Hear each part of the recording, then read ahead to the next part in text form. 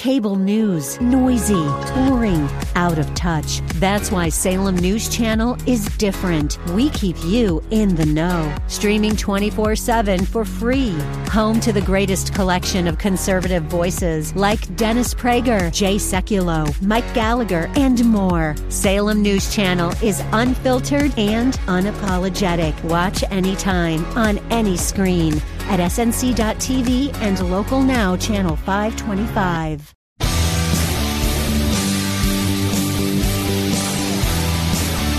Are you looking for truth from God's Word that you can understand and apply to your life? You'll find it today on Make It Clear with Dr. Stan Pons. Listen now as Stan makes it clear.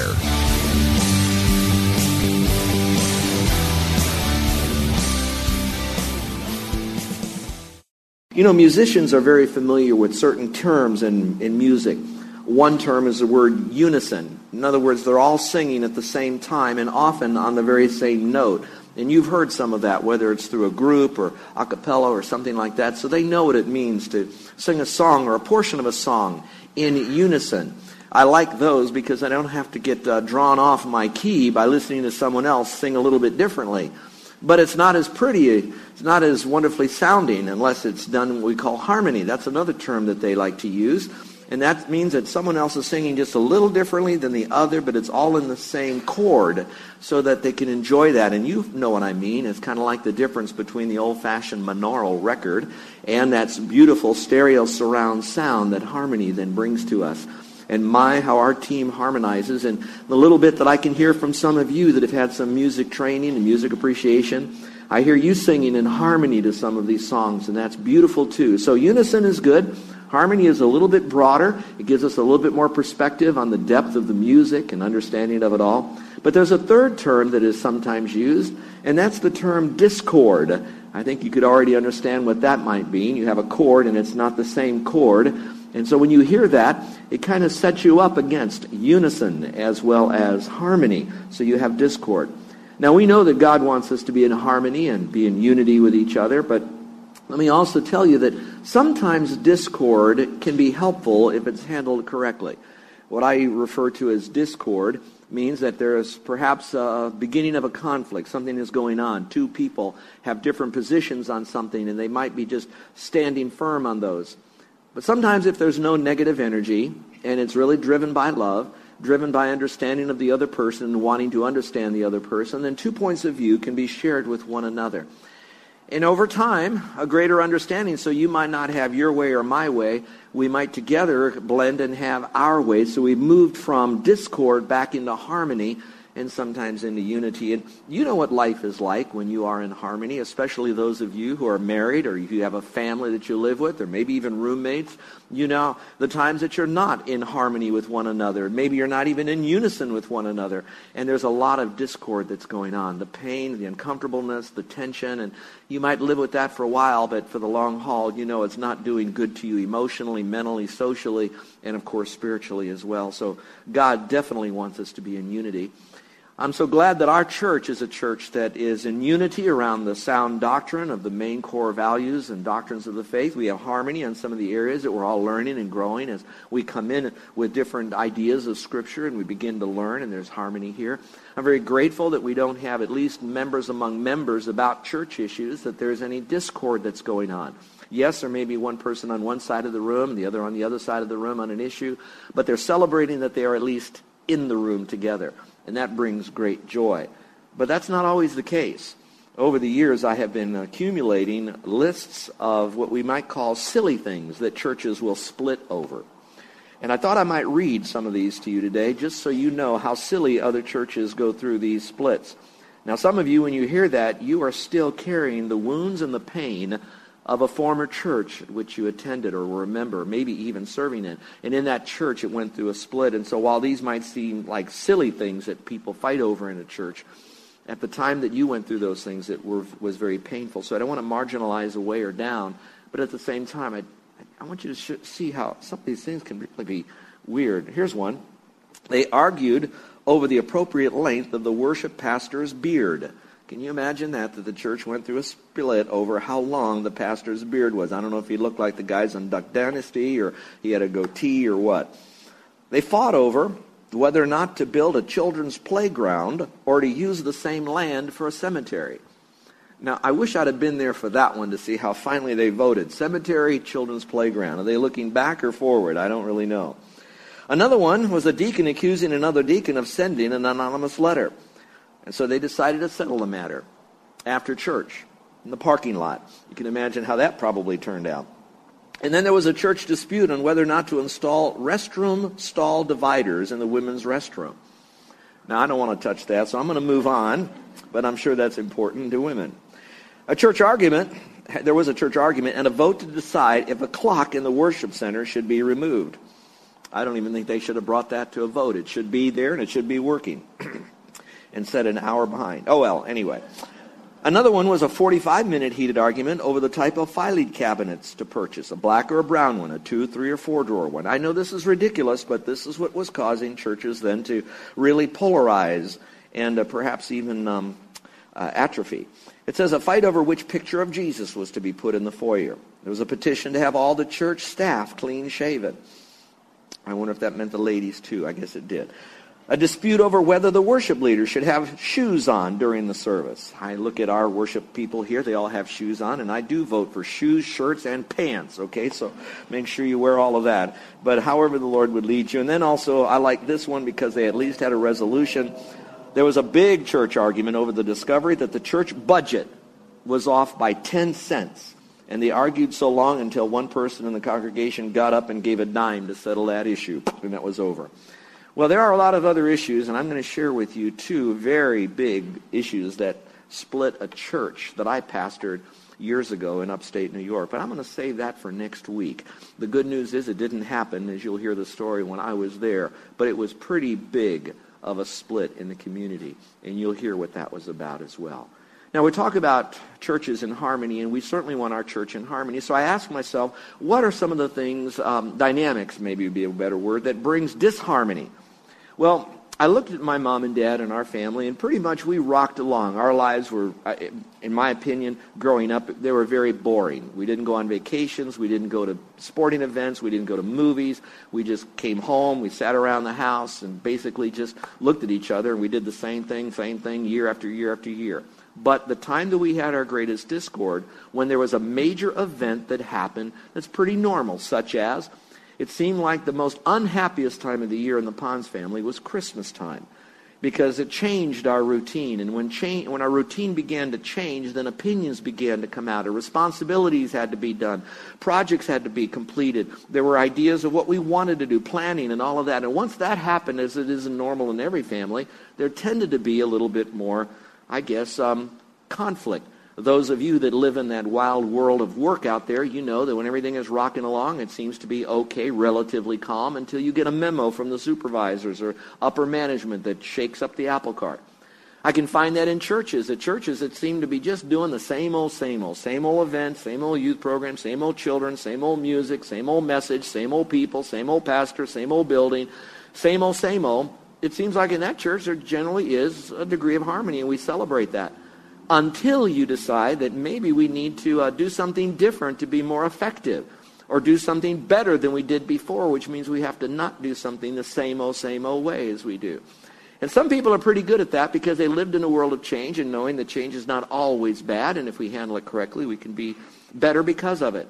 But a lot of people aren't, because as we get older, we tend to just live in the same old, and we use that as our comfort. We're protected emotionally by that, and that's not necessarily wrong, but if we just say it has to stay the same way, I think it could really hurt us. And so I know that our church is in the middle or beginning our season of Christmas. We know that we're going to be making some big decisions this afternoon on historical decisions regarding our church as we even go into the new year and the next years ahead. And for all of that, we might be celebrating that, and some of us will be really excited, jumping up and down in the center of the Unity Room. Others will be along the wall and saying, okay, it sounds pretty good. Everybody else is excited. Might be. I respect them. They're my friends. Okay, but I'm still a little bit uncertain. And that's okay, too. I want you to have the freedom to do that.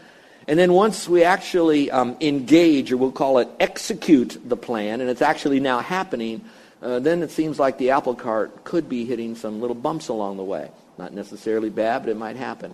So I'm sensing that the Lord has been leading us through the study of Romans in this beautiful journey, and God has sovereignly brought these truths to us at this time in the history of our church. So the good news is I'm not sitting in my office trying to come up with things to beat on you with the Bible. I'm not a pulpit bully here.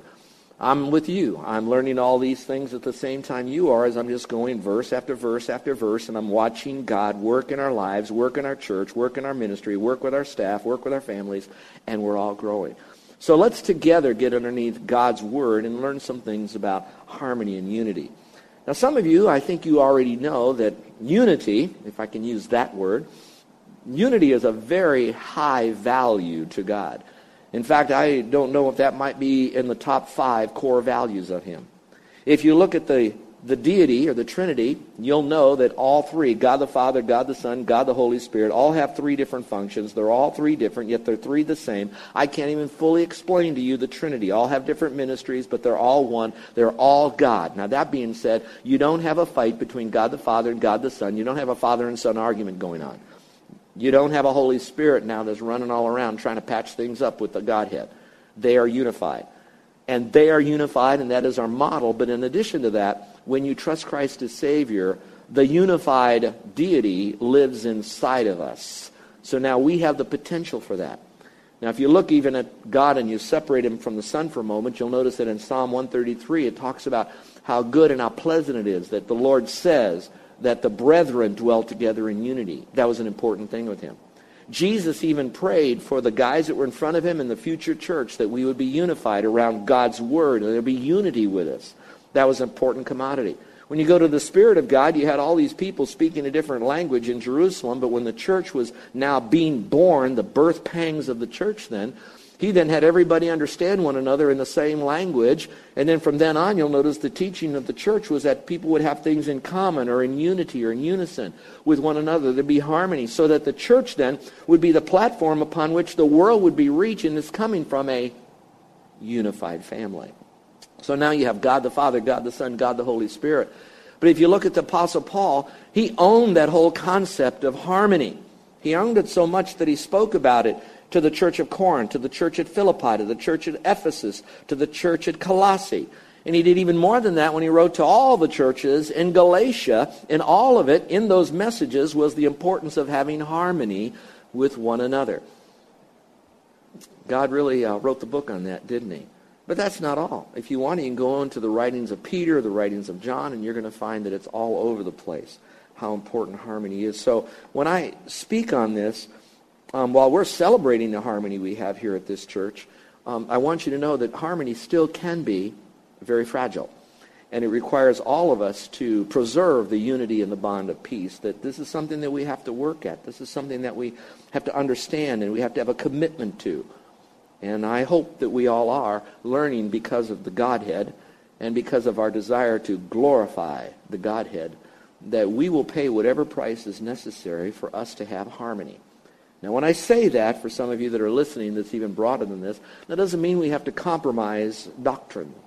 It doesn't mean that we have to compromise perhaps things that we should be doing or not doing in our Christian walk based upon the principles of Scripture.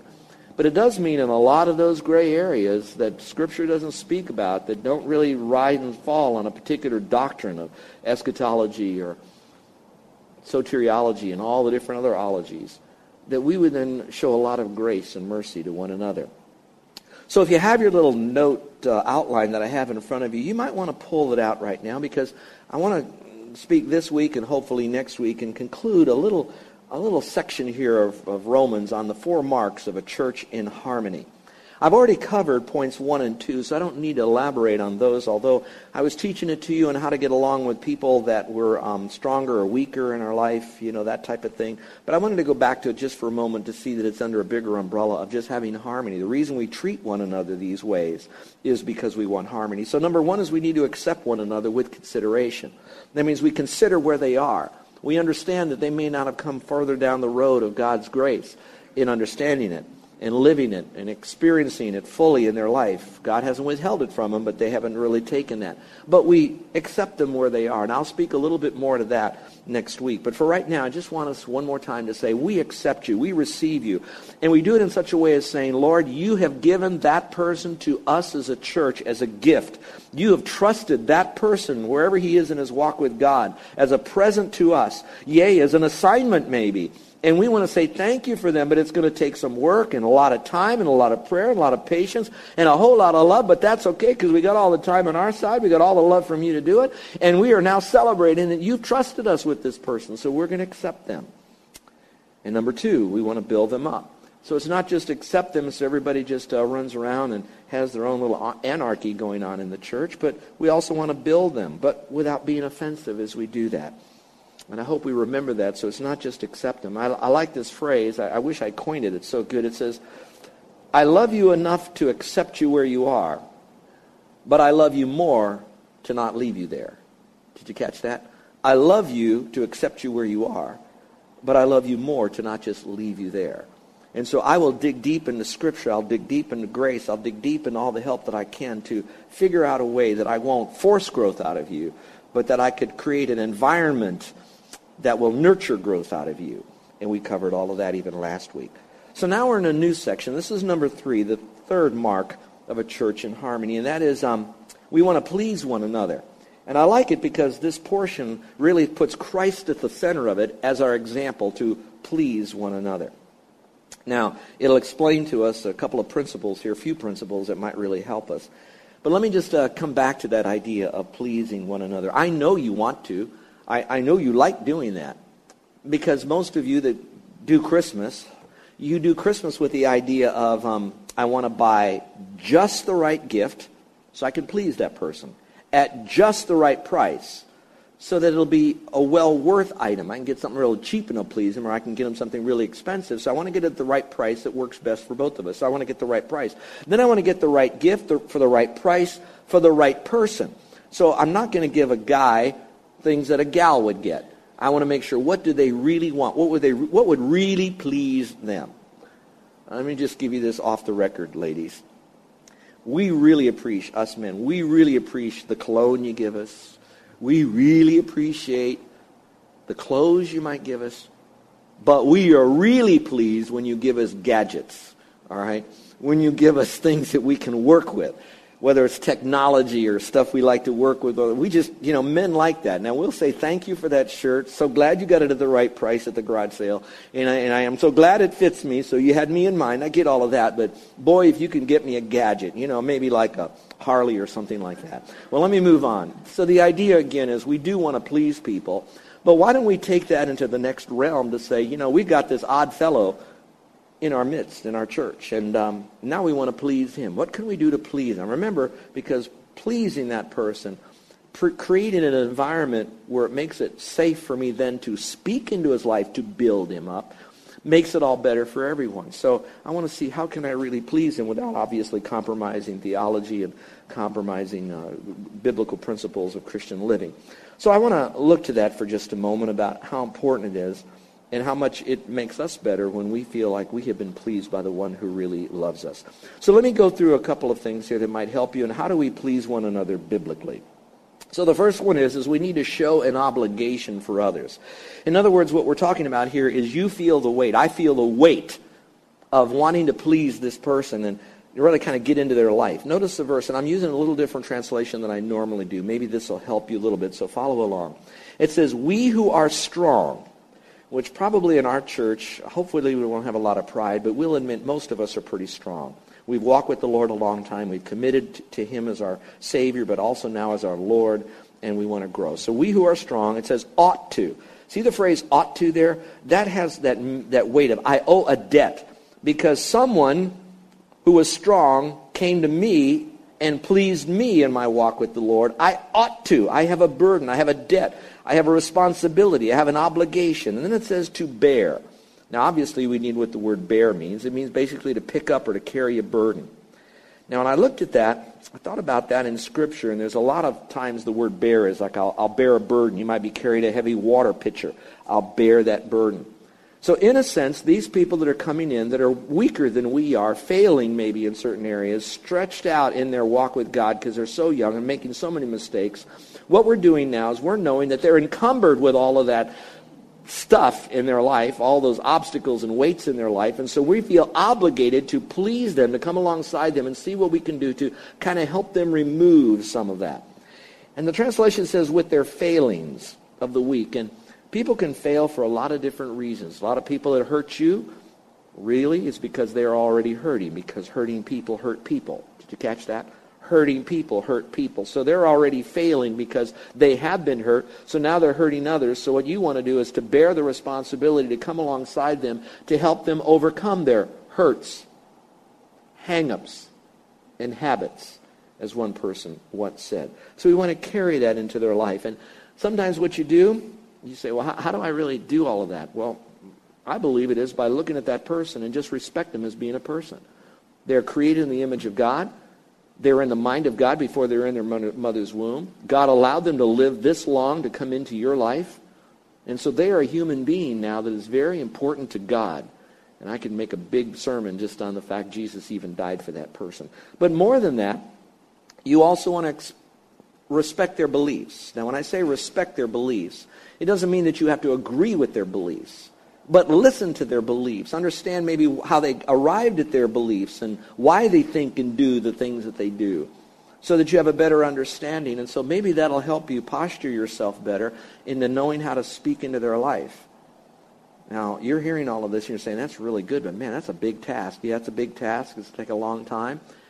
And it goes back to other sermons that says you need to stop doing some of the stuff you're doing that are so just surfacey stuff in your life so you have time to do the big things, which is to bear the burden of a weaker brother or sister in Christ, we who are stronger, to do that. Let's look at number 2. In other words, if I'm going to give a gift to someone, my gift is to please them, and my gift is going to be wrapped up with showing obligation for them, but it's also going to demonstrate a self-sacrifice for others. That's a huge word, a self-sacrifice. Some of us have enough money so we don't have to sacrifice our time and our energy. We just throw money at the problem or the issue. And then some have very little money, and so they have to sacrifice some stuff, and that really struggles with them because they begin to think nobody sacrificed for me. Well, we have to start somewhere, and we're going to do that. Demonstrate self-sacrifice. Let's go back to the verse, the end of verse 1 and all of verse 2. It says, we who are strong ought to bear with the failings of the weak and not to please ourselves. So circle the word not. And it's so interesting. It didn't say to please them first and then ourselves. Now, I think that could fit in there, but I think what he's really doing is developing a disciplined mindset that we are so much wanting to please someone else that there is no compromise, there's no clouding of the issue, that I'll please him if I'm being pleased too. Then it's really not a total gift. It's kind of like you shake my hand or you scratch my back, I'll scratch your back kind of a thing. So that's why it's saying we please others and not ourselves, which means the other person really does come before us. And there is going to be a full sacrifice. Now, it goes a little bit further. It says, each of us should please his neighbor. Now, if you want to, you might want to circle the phrase each of us, because in the first verse, it says we who are strong. Now he is kind of giving a little gig to those that are failing, the little weaker brother here, and he's saying each of us should please his neighbor. So it's not just a one-way street. We ought to all grow up and learn how to please each other. And I think when he said each of us, Paul is saying even me, who is an apostle, a prophet, and a teacher, that I need to do this too, should please his neighbor. Now, what am I to please my neighbor in? You can put a number 1 by this, for his good. In other words, what I'm doing, it should add value to his life. So it's not merely just enough. He's not washing his car, so I'll wash his car for him. No, it's not that. But what you're doing for him is adding value. The purpose of doing this is to do something in a special way. Now, that may be a bridge into something, but make sure, though, that the idea is this really good for him? And then the second is, it says, and to build him up. So in some measure, again, it's good for him, and the other goal is to build him up. So take time in your mind, your prayer time. I'm coming alongside this guy. What would be good for him? How can I please him? This will be good if I do this for him. And how can this really build him up? And some of you don't discount the dynamic of prayer because you're going to need God's wisdom and discernment per person, per event, per situation to do this. But it's coming out of your core belief that this is who you are and what you want to do. Let's look at the third part of our gift to them. All right, we're going to show an obligation.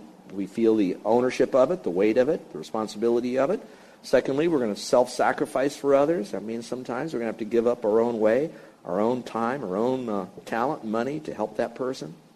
But number 3 is to conform to Christ as our example. And that's why I said Christ is the center of this message. It's not just us being do-gooders around the world.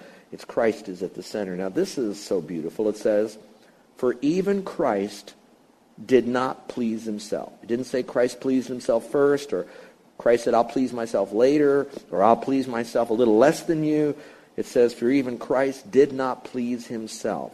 But as it is written, the insults or the reproaches of those who insult you have fallen on me. Basically, that's not real complicated.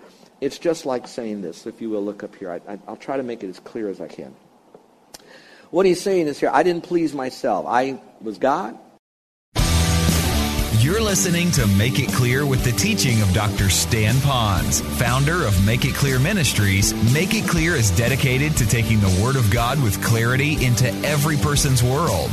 It is the support of listeners like you who make the ministry of Make It Clear possible. You can provide your tax-deductible gift to Make It Clear online by going to makeitclear.org, or you can mail your gift to Make It Clear, P.O. Box 607901, Orlando, Florida 32860. Thank you for helping us make it clear. If you would like to have Dr. Pons speak at your church or event, please send us an email at tellmemore@makeitclear.org. Thank you, and remember to make it clear.